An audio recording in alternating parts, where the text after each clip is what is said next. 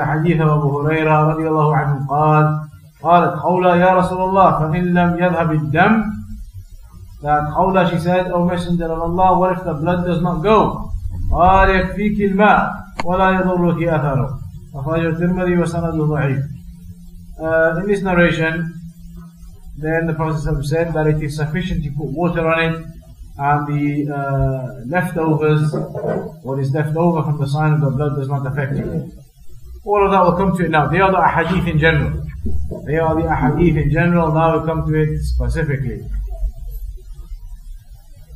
So now these ahadith, the Shaykh says, هذا الحديث وما بعده أيضا في موضوع بيان أنواع من النجاسات وهي كلها في موضوع المني.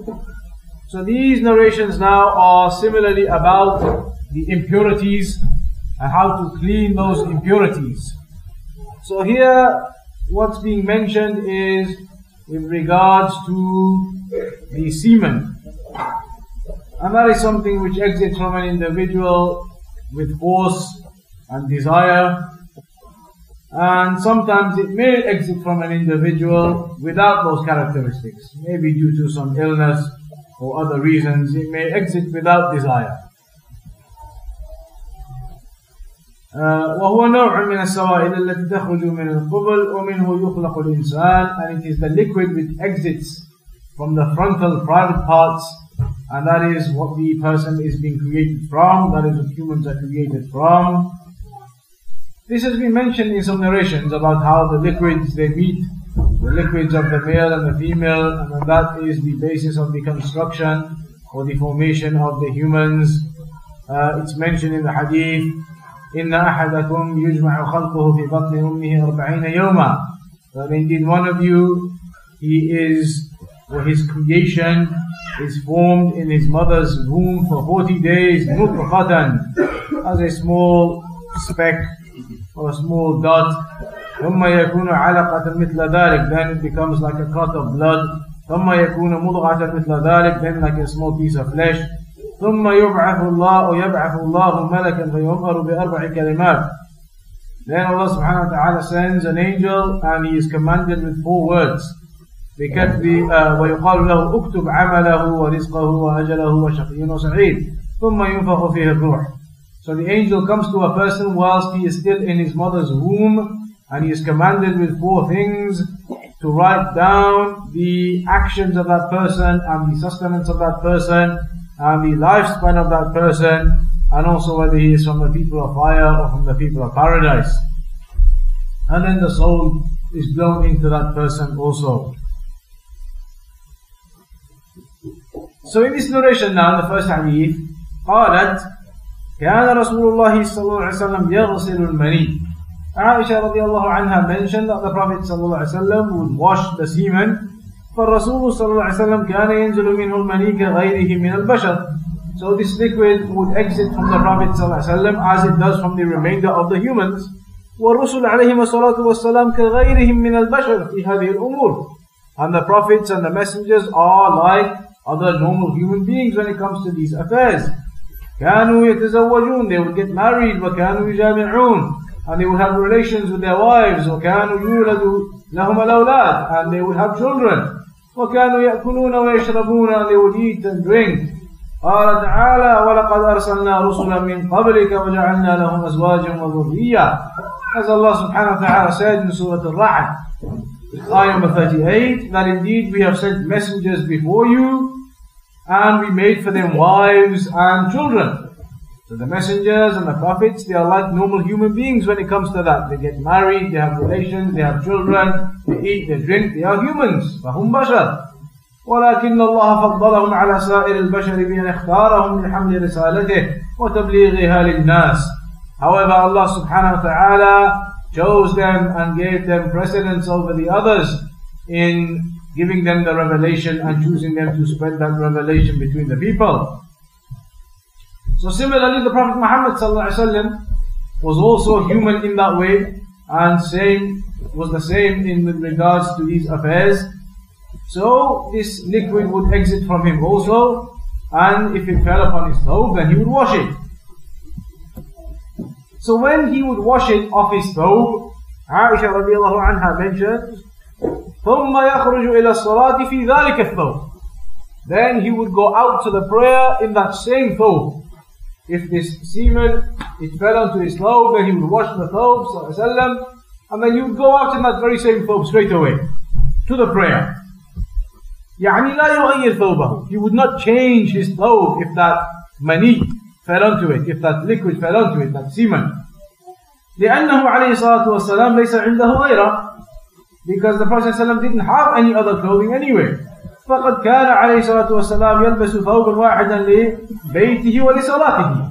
So the Prophet ﷺ used to wear the same thobe for in his house and for when he used to go to the prayer. نعم كان لما وسع الله عليه يتخذ حلة يلبسها للوفود يتزين بها لكنه كان في سائر أحواله يعيش عيشة المساكين عليه الصلاة والسلام. Generally speaking, that the Prophet ﷺ would live the life of a very humble and modest life.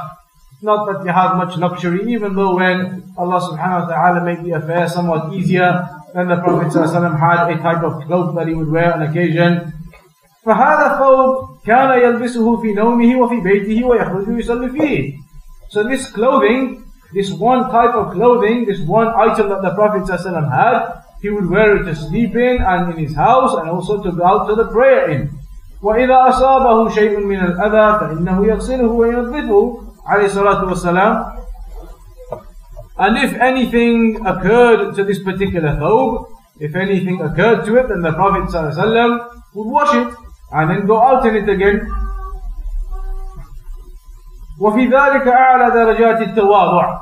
The Shaykh says within that is the highest level, or from amongst the highest levels of humbleness and modesty, that a person has only one thobe, wears it when he sleeps and wears it when he sits in his home and wears it when he goes to the masjid, and if anything occurs to it then he washes it himself. This is from the highest levels of the humbleness and the modesty of the Prophet ﷺ. مع أنه سيد الأولين والآخرين وأشرف الخلق أجمعين.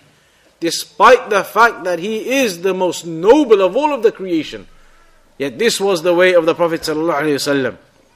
تقول عائشة, so Aisha رضي الله عنها, she says, وأنا أنظر إلى أثر الغسل يعني لم ييبس ويخرج به مباشرة وهو رطب وأثر الماء ظاهر عليه. Meaning that when this mani, this liquid fell onto the thobe of the Prophet ﷺ, when it exited and it fell onto the thobe, it occurred that it fell to the thobe, then the Prophet ﷺ would wash that area and then he would go out to the prayer instantly after that. Meaning it would still be wet. The patch where it had been washed would still be wet. That area would still be wet from having washed that liquid from it, that mani from it.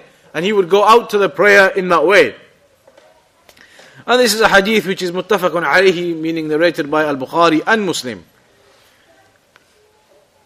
So that's the first narration. That the Prophet ﷺ, he was human like other people, they are human. Except that he was, of course, the best of all of creation. But with regards to these affairs of marrying and intercourse, etc., then it was the same. So if this semen, it exited and fell onto the clothing, then in this narration, Aisha radiallahu anha says, she saw the Prophet ﷺ wash that area off, and instantly after that go out to the prayer with that area, that patch still wet, from just having washed it. The second narration says, and we'll come to all of the rulings at the end. The second narration says, in the narration of Sahih Muslim, كنت أفركه فركا من ثوب رسول الله صلى الله عليه وسلم ثم يصلي فيه. Aisha radiallahu anha, she says that I would scrape that liquid which had dried up on the clothes. I would scrape it off. I would scrape it off using like the fingernails, etc. Where that semen had dried up, where the liquid had dried up, then she would scrape it off with her fingers, it's mentioned. وهذا فيه أن المرأة تخدم زوجها أيضا. Shaykh says this is an indication that a woman, she serves her husband, and she helps her husband in the affairs, and she serves her husband. فهذه أم المؤمنين عائشة تفرك المني من ثوب زوجها رسول الله صلى الله عليه وسلم. So this is the al-Mu'mineen, the mother of the believers, and she's scraping off this semen which was on the clothes of the Prophet ﷺ. وعائشة هي صديقة بنت الصديق. عقد عليها رسول الله صلى الله عليه وسلم وهي بنت 6 سنين. The Prophet ﷺ, he married her while she was 6 years old. ودخل بها وهي بنت 9 سنين. And relations occurred when she was 9 years old. وما تزوج عليه الصلاة والسلام بكرا غيرها. And the Prophet ﷺ did not marry any other virgin besides her. أما بقية زوجات فكن ثيبات. As for the remainder of the wives of the Prophet ﷺ, then they were not virgins. ولها رضي الله عنها من المكانة العلمية المكانة العظيمة. And Aisha رضي الله عنها, she has a great status in terms of her knowledge. فكانت تروي عن رسول الله صلى الله عليه وسلم الأحاديث وكانت تفتي في النوازل. So she used to narrate the ahadith of the Prophet صلى الله عليه وسلم, and she used to give fatwa in times of difficulty and calamity, and when issues used to arise, she would give the fatwa. وكان الصحابة يرجعون إليها في الفتوى في الرواية. And the companions, they would return to Aisha رضي الله عنها. The companions would return to her for fatwa and for narrations. فهي فقيهة عالمة فاضلة رضي الله تعالى عنها. So she is no doubt a scholar of knowledge with great virtue, Aisha رضي الله عنها. توفي رسول الله صلى الله عليه وسلم في بيتها ورأسه في حجرها بين سحرها ونحرها. The Prophet صلى الله عليه وسلم died in her home, in that house, and his head was in between her lap. His head was in her lap when he died. ودفن صلى الله عليه وسلم في بيتها, and the Prophet صلى الله عليه وسلم was buried in her home. And these are some of the things mentioned about Aisha radiallahu anha. So in this narration, the point being that Aisha radiallahu anha, al-Mu'mineen, she says that if that semen had dried up, then she would scrape it off with her nails. So what do these two ahadith indicate then? The first one, that the Prophet ﷺ would just wash the semen off and then go out to the prayer even though the clothes are still wet from the washing. And the second one, if it had dried up, Aisha radiallahu anha says she would scrape it off with her fingers. Then the ahadith, they indicate these affairs coming now. Firstly, ساق المصنف الحديث من أجلها أن مني الآدمي طاهر أو نجس؟ طاهر. So the semen of an individual, it is pure. That is a liquid that is pure. The semen of an individual is liquid that is pure. It is not like urine or feces.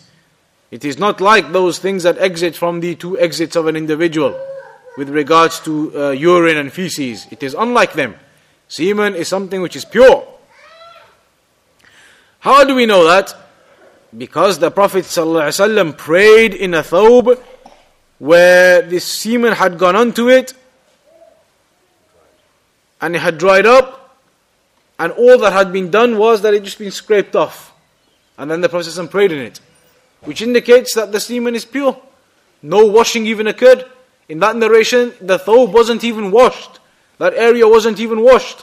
Where it dried up, it was just scraped off, and then the Prophet ﷺ prayed in it, indicating that the semen is something which is pure.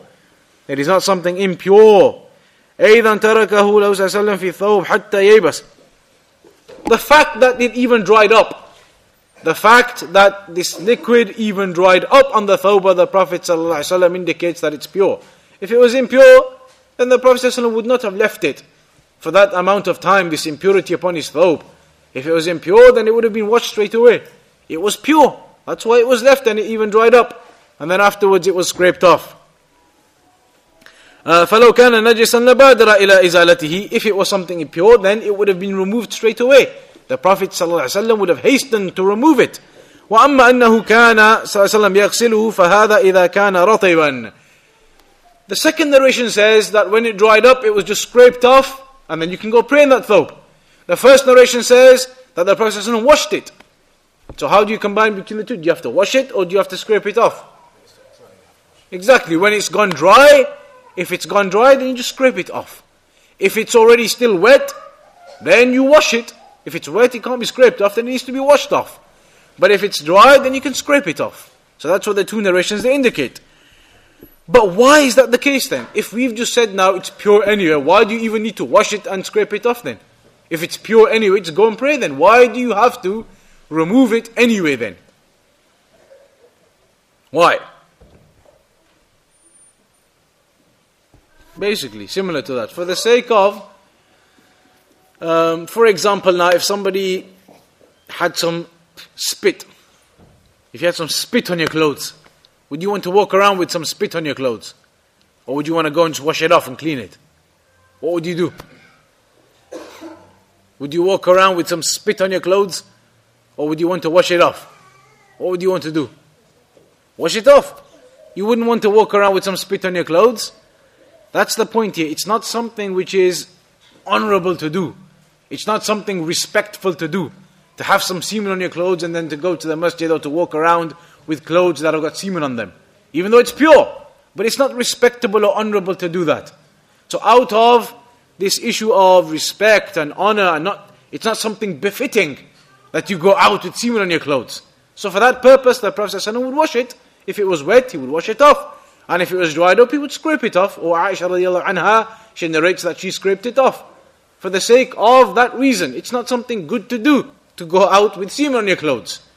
But in of itself, the semen is pure. Meaning that if you scrape it off, when you scrape it off, are you going to get rid of all of it? Or are there still going to be bits here and there left?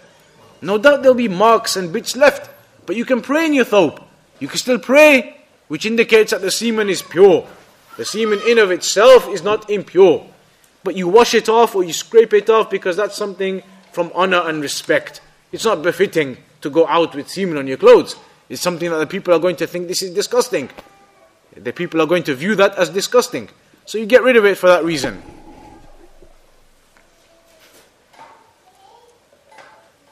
So the majority of the scholars, they've indicated this opinion that the semen is pure due to these narrations. Even though there are some scholars who may say otherwise, but the correct opinion is that the semen is pure. The second issue. First issue we've understood now that the semen is pure. The second issue, and that you wash it for the sake of honor and respect. It's disgusting to leave it on. The people will think that to be disgusting. So you wash it or you scrape it off for that reason. Otherwise it's pure. Because once you scrape it off, you can pray in that thobe. Or even if you didn't scrape it off, you could pray in that thobe. But from honor and respect, you get rid of that because it is something that the people will view to be disgusting if you do not. المسألة الثانية فيه دليل على أنه صلى الله عليه وسلم لم يكن مرفها في هذه الدنيا. There's an evidence in this hadith which indicates that the Prophet ﷺ was not somebody who had luxury. He was not a person full of luxury. Lots of different clothes and lots of different shoes and lots of different tops and lots of different bottoms and lots of different jackets as the people they want to have. As soon as something new comes out, some new trainers, you want to go buy the new trainers, huh? And if a new jacket comes out, you want to get the new jacket as well.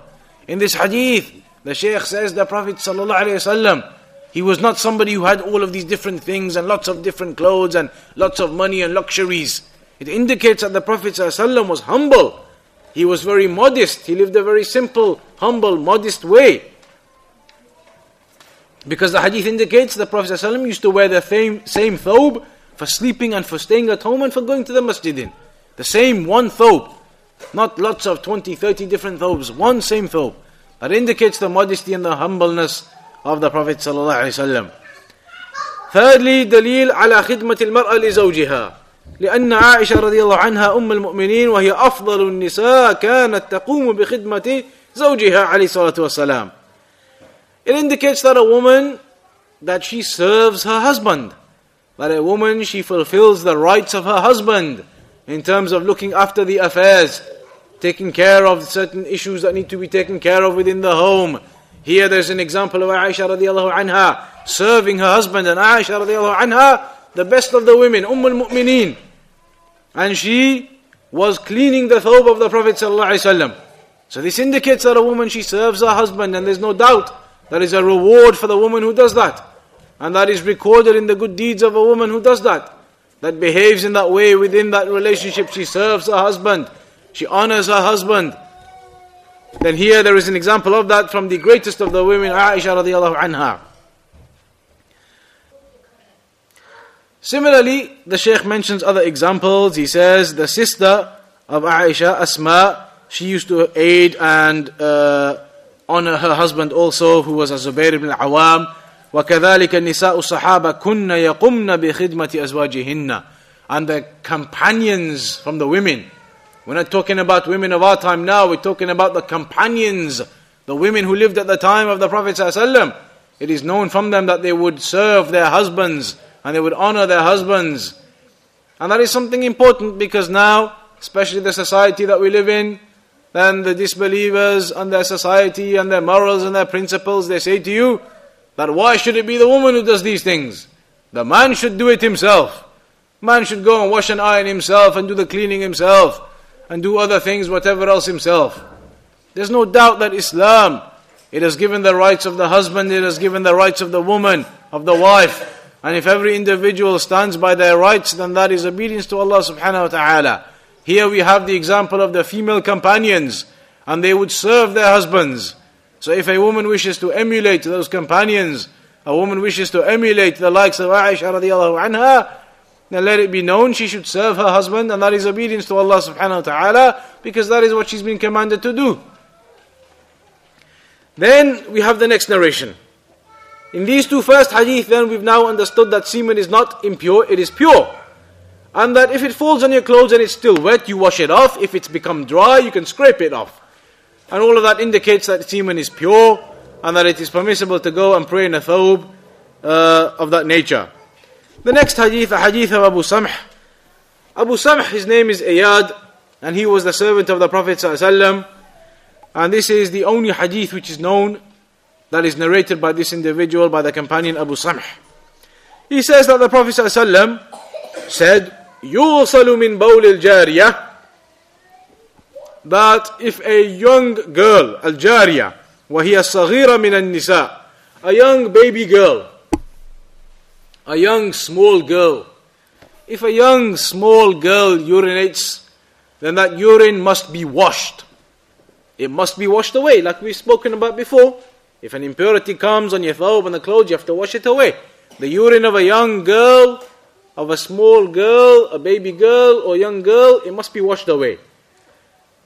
Wal-ghulam, al-ghulam is a small baby boy, a small boy, a young boy. Really, anybody who is under the age of puberty can be called a jariyah or a ghulam. A young girl under the age of puberty, a ghulam, a young boy under the age of puberty. It is mentioned in this hadith that a young girl, the urine, if that urine falls from a young girl onto the clothing or anywhere, then that must be washed. Just like the urine of an adult. If the urine of an adult fell onto your clothes or on your own clothes, then you must wash it off. If the urine of a young girl before the age of puberty falls onto your clothes, similarly it must be washed off completely. However, يُرَشُّ مِنْ بَوْلِ الْغُلَامِ, as for the young boy, if that urine falls onto your clothes or on any other area, then you can just sprinkle some water over it. It doesn't require that you pour the water and you wash it and everything. You can sprinkle some water onto it, and that is sufficient. And that is with regards to a baby boy that is not eating solid foods yet.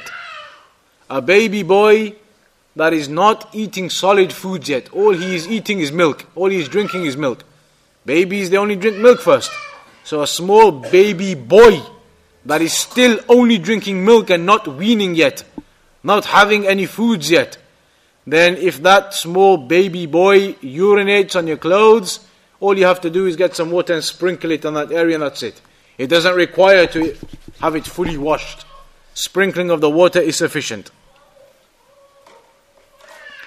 The scholars, they mention that this particular hadith, سبب الحديث هو ما جاء في بعض الروايات أن رسول الله صلى الله عليه وسلم جيء بالحسن أو الحسين وهو صغير فبال على ثوب رسول الله صلى الله عليه وسلم فقال صلى الله عليه وسلم يغسل من بول الجارية ويرش من بول الغلام.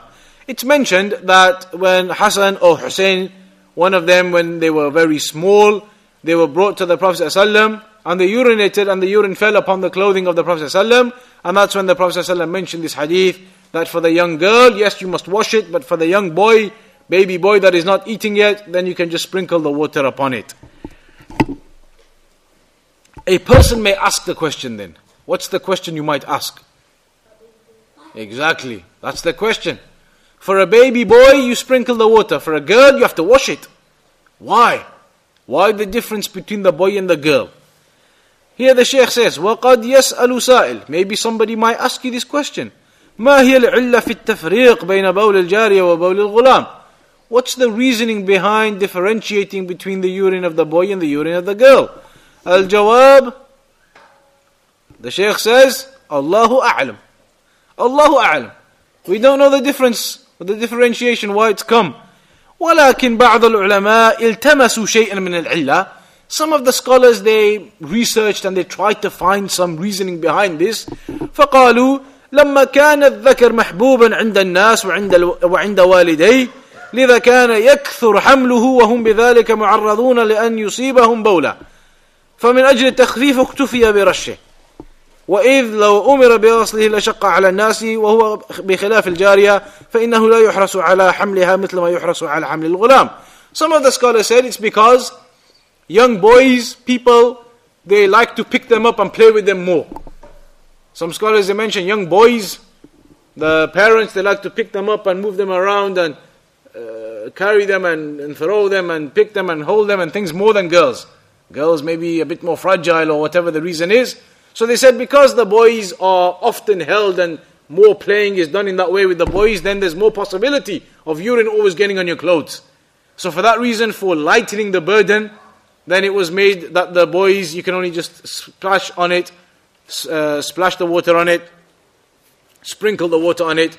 But for the girls who are not picked up as much, then there is less possibility of the urine going on the clothes. So if that does happen, then you just wash it, because it's rare. However, that's a reasoning that some of the scholars they gave. The reality is, as the Shaykh said, Allahu A'lam. We don't know the real reasoning as to why the differentiation has been made. So that is just some ijtihad of the scholars. They've come to this conclusion, maybe it's for that reason. But the reality is, Allahu A'lam, this is the Quran, this is the Sunnah, this is the revelation we've been given. For the boys, you can sprinkle. For the girls, you have to wash. So that's what we do. So in this hadith, clearly the ruling which is taken is the differentiation between the urine of the small boy and the urine of the small girl. So the urine of the small girl is just like the urine of an adult. If it falls anywhere, you have to wash it completely. But the urine of the small boy that is not weaning yet, is not eating yet, it does not require full washing, it just requires sprinkling of water.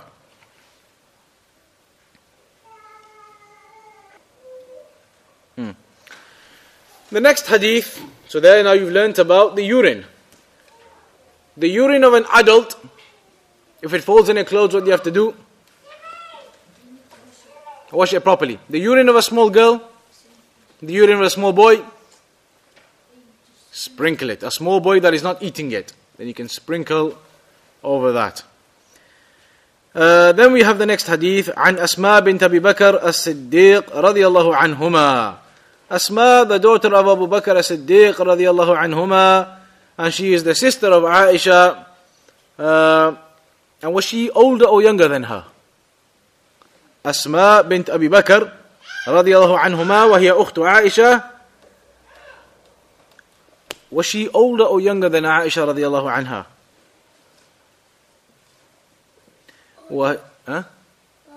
Older. MashaAllah. How many years? You're right, she was older. She was older by 10 years.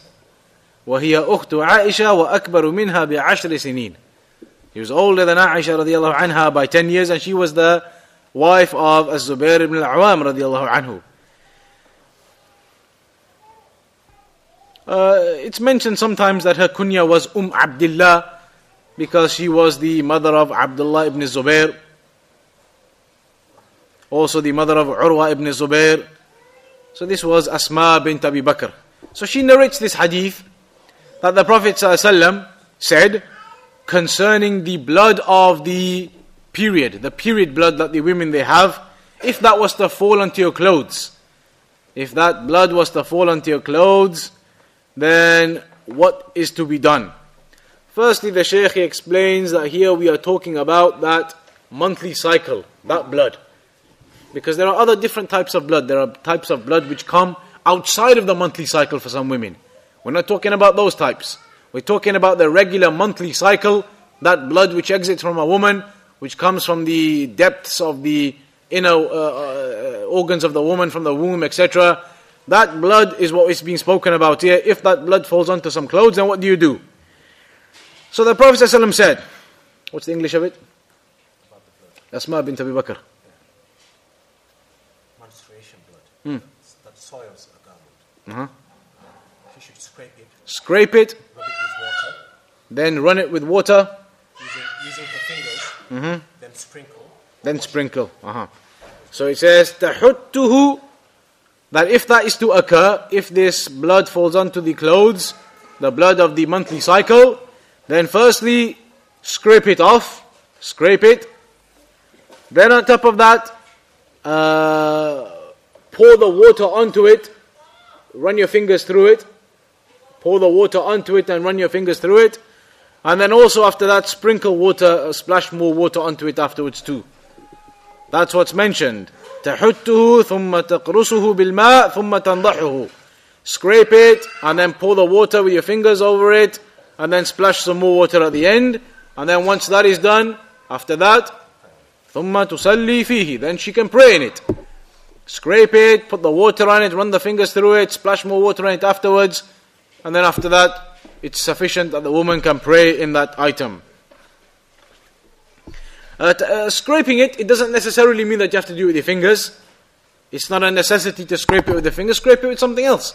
Get some other item, whatever it may be, some cleaning utensil or some kitchen cleaning, something you might use to clean something with, and scrape it with that. Some of these pads or whatever they might be, anything can be used to scrape that area. In some narrations, in fact, it's mentioned that they used to use smooth stones. You know, some rocks and stones, they're very smooth surfaces. They would use those types of stones and scrape over that area. But you could use your fingernails, you could use some of these types of pads or whatever they are, or use other types of things in order to scrape that area. Because by scraping that area then that blood which is there, then it will generally remove the apparent blood. Scrape it off and a reasonable amount of that blood will be removed as a consequence of scraping it and rubbing it off. So rubbing it and scraping it in that way will remove a reasonable amount of that blood which is there. Then تَقْرُصُهُ بِالْمَاءِ, meaning that you then pour the water onto it and run your fingers right into it. Properly clean it. Put the water onto it and run the fingers into it properly, and make sure that the water it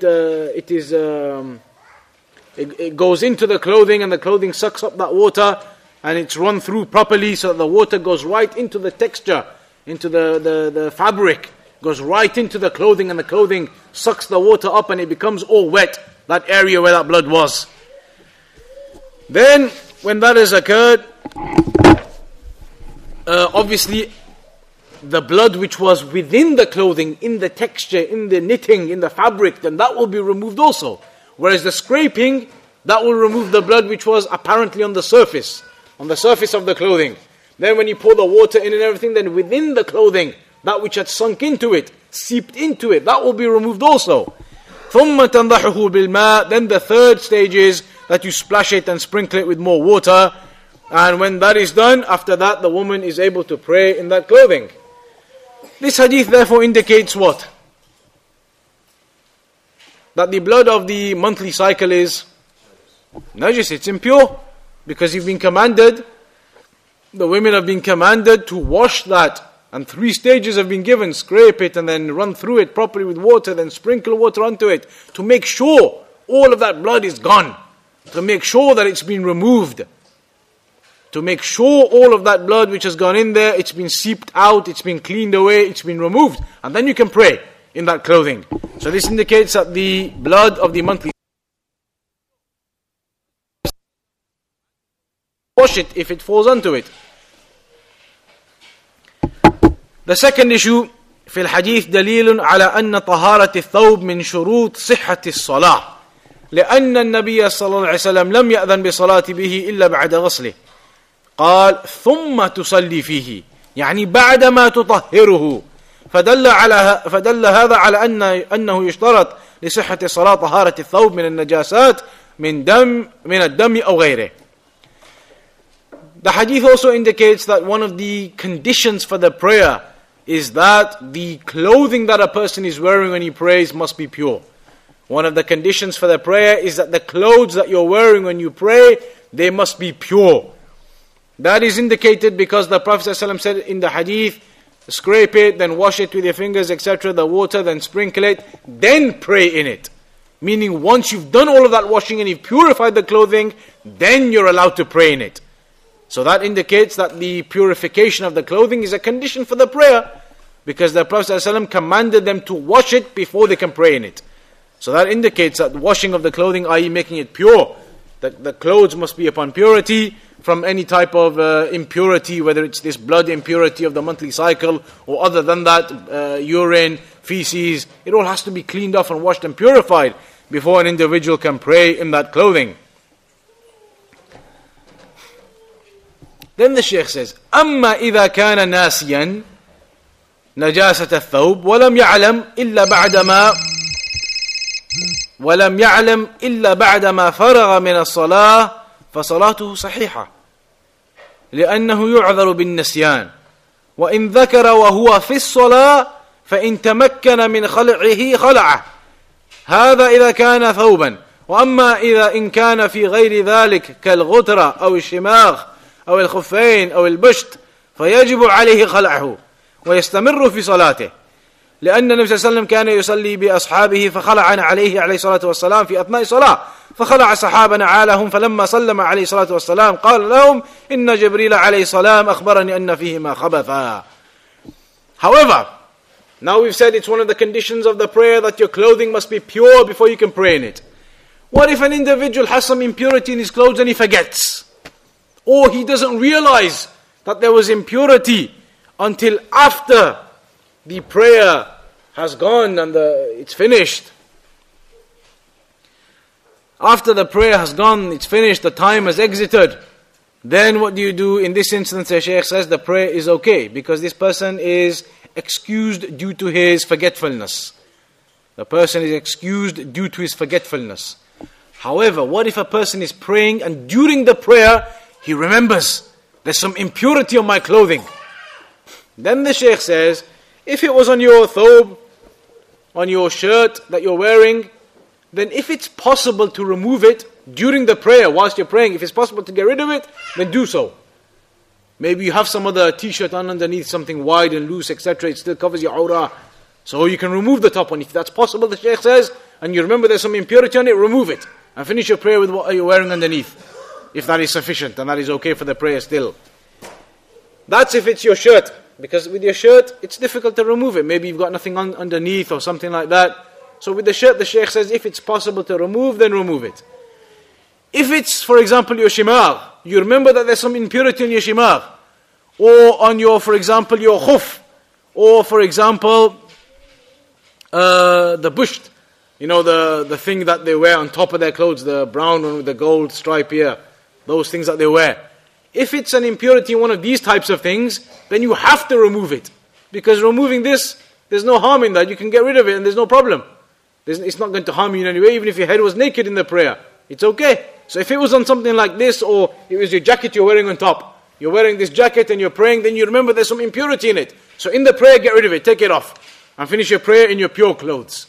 So that's if you remember during the prayer. And there's a narration about that where the Prophet ﷺ was praying with his shoes on, and then during the prayer, Jibreel alayhi salam came and told the Prophet ﷺ there's some impurity in them. So during the prayer, he removed them. And then companions who were behind him also removed them. And then when they asked the Prophet ﷺ afterwards, why did he do that? He told them, Jibreel came to me and told me there was some impurity in them. So it's permissible if you remember during the prayer there's some impurity in your shoes, your khuf, or your jacket, or your ghutra, or something, you can get rid of that. Even if it was your thobe, if it's possible to get rid of it, because you have some of the clothing underneath which is sufficient for the prayer, then even get rid of the thobe.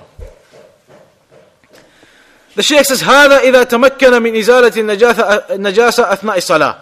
This, all of this what we're talking about, if it's possible for you to remove that clothing within the prayer, then you do it. فإنه يزيلها ويستمر في صلاته, because then you just get rid of it, take the jacket off, take the water off, take this off if you can, and carry on and finish your prayer. أما إن لم يتمكن فإنه ينصرف من الصلاة ولا يستمر فيها بثوب نجس. What if you're wearing a thobe and you've got nothing on underneath? Then you remember there's an impurity in the thawb. You can't take it off, so now what do? Now you have to stop your prayer.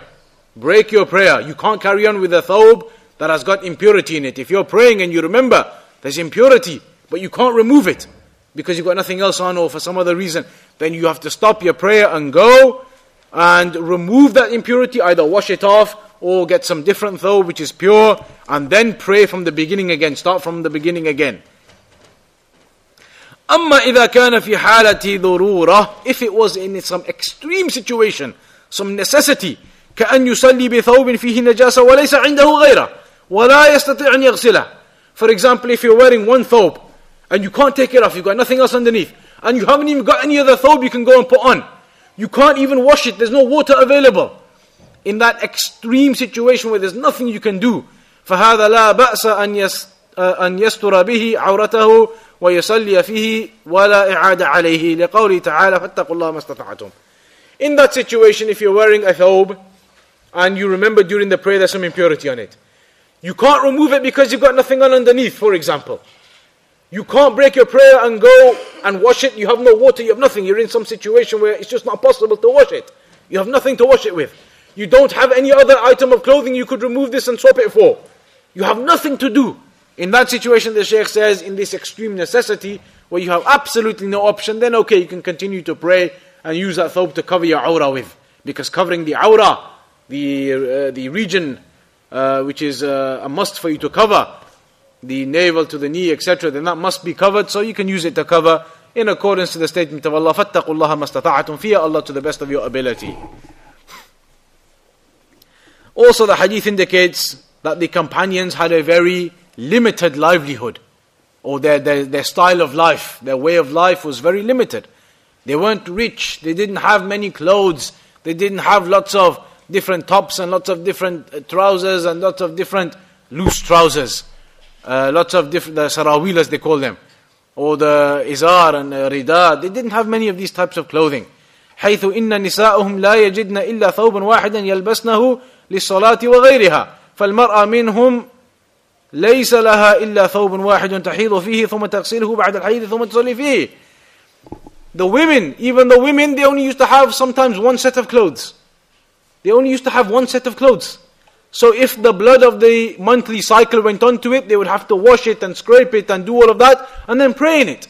Nowadays people might think these ahadith, why are they so important? If you've got some blood in your clothes, just go and throw it into the washing machine, get a new one out. But this is the time of the companions when they didn't have so many clothes. Some of the women, maybe they only had one set of clothing. So if that clothing got the monthly cycle blood on it, then they would have to know about these rulings, to wash it and scrape it and clean it and then go and pray in it. And this is the reality of how they lived. So here it's mentioned that even during the time of the prayer, outside of the prayer, then they would have one item of clothing sometimes. And this the Shaykh says, بِخِلَافِ مَا عَلَيْهِ النِّسَاءِ فِي أَيَّامِنَا هَذِهِ حيث إن المرأة تبلغ في كثرة ثيابها حد الإسراف والتبذير الذين يخشى من العقوبة عليهما. This the Shaykh says, the way that the companions lived, the female companions, is in opposition to the women now, where they have so many clothes that it's almost going into wastefulness. They have so many clothes that it's almost wastefulness, and there may even be a punishment upon that. So much wastefulness in terms of how many clothes the people they have now. So this was the way of the companions' modesty and humbleness. Then the final narration of Abu Hurairah, that Khawla, she said, فَإِن لَمْ يَذْهَبِ الدَّمْ, what if the blood doesn't go? You scrape it, you wash it, you do everything, but the blood doesn't go. So here the Prophet ﷺ said, إِذَا لَمْ يَذْهَبْ أَثَرُ الدَّمْ, meaning that after you scrape it and you wash it with the water and you sprinkle it, but the blood is still there. قَالْ يَكْفِيكَ الْمَاء وَلَا يَضُرُّكَ أَثَرُ. The water is sufficient, and afterwards whatever's left over does not affect you. However, this particular narration is weak. This particular narration where it says that afterwards, if the sign of the blood is still there and the traces of the blood are still there, that it doesn't affect you, then that is a weak narration, because it's the narration of Ibn Lahi'a, or Ibn Lahi'a, Abdullah ibn Lahi'a, and it's known that he was mukhtalat. He would mix up his narrations, and so he was weak, because it's known that this individual, Abdullah ibn Lahi'a, his library burnt. All of his books and his hadith and his narrations that he had, it burnt. So after it burnt, he used to mix up his narrations and his memory became confused. لكن الحكم الصحيح. The Shaykh says, what is the correct ruling? The ruling is actually correct as the hadith mentions. لكن الحكم صحيح في أنه إذا فعلت الإجراءات المذكورة آنفا, meaning that if a woman was to scrape that area, rub it, scrape it, then wash it with water deep into it, then sprinkle more water on top of it, do all of that, and still at the end of it there is still some redness there is still some coloration there is still some traces of the blood there, then the Shaykh says, وَلَمْ يَزَلْ لَوْنُ الدَّمْ فَإِنَّهُ يَطْهُرُ وَلَوْ بَقِيَ لَوْنُ الدَّمْ لأنه تتعذر إزالته. If the blood has gone into the clothing to such a degree that you wash it and you scrape it and you do everything, but that blood, the trace of it, you can still see a faint trace of that blood there after doing all of that washing and scraping, then the Shaykh says the clothing is considered to be pure. Because here you've tried, you've washed, you've scraped, you've done everything, but the traces of the blood, they've seeped in and they won't come out. So that trace, that sign that you can still faintly see, it doesn't affect the clothing now. You've scraped, you've washed, you've done everything, the clothing is pure. Even if you can faintly still see something there. That's if you've tried properly. You've scraped it and you've washed it and you've done everything the hadith has mentioned that you're supposed to do, then the Shaykh says, if you still see some faint trace, then that does not affect the clothing. The clothing is permissible to pray in. So that's with regards to the clothing, or rather with regards to the blood of the monthly cycle. So there now we've learnt about a few different things. The liquid that exits from a person, the semen, the blood of the monthly cycle, the urine of a small girl, what to do with all of those different types of things in all of those situations, and how to purify yourselves from those issues. That is the end of the chapter concerning the removal of these impurities. The next chapter is the chapter of wudu, which we'll begin with inshaAllah next week Saturday.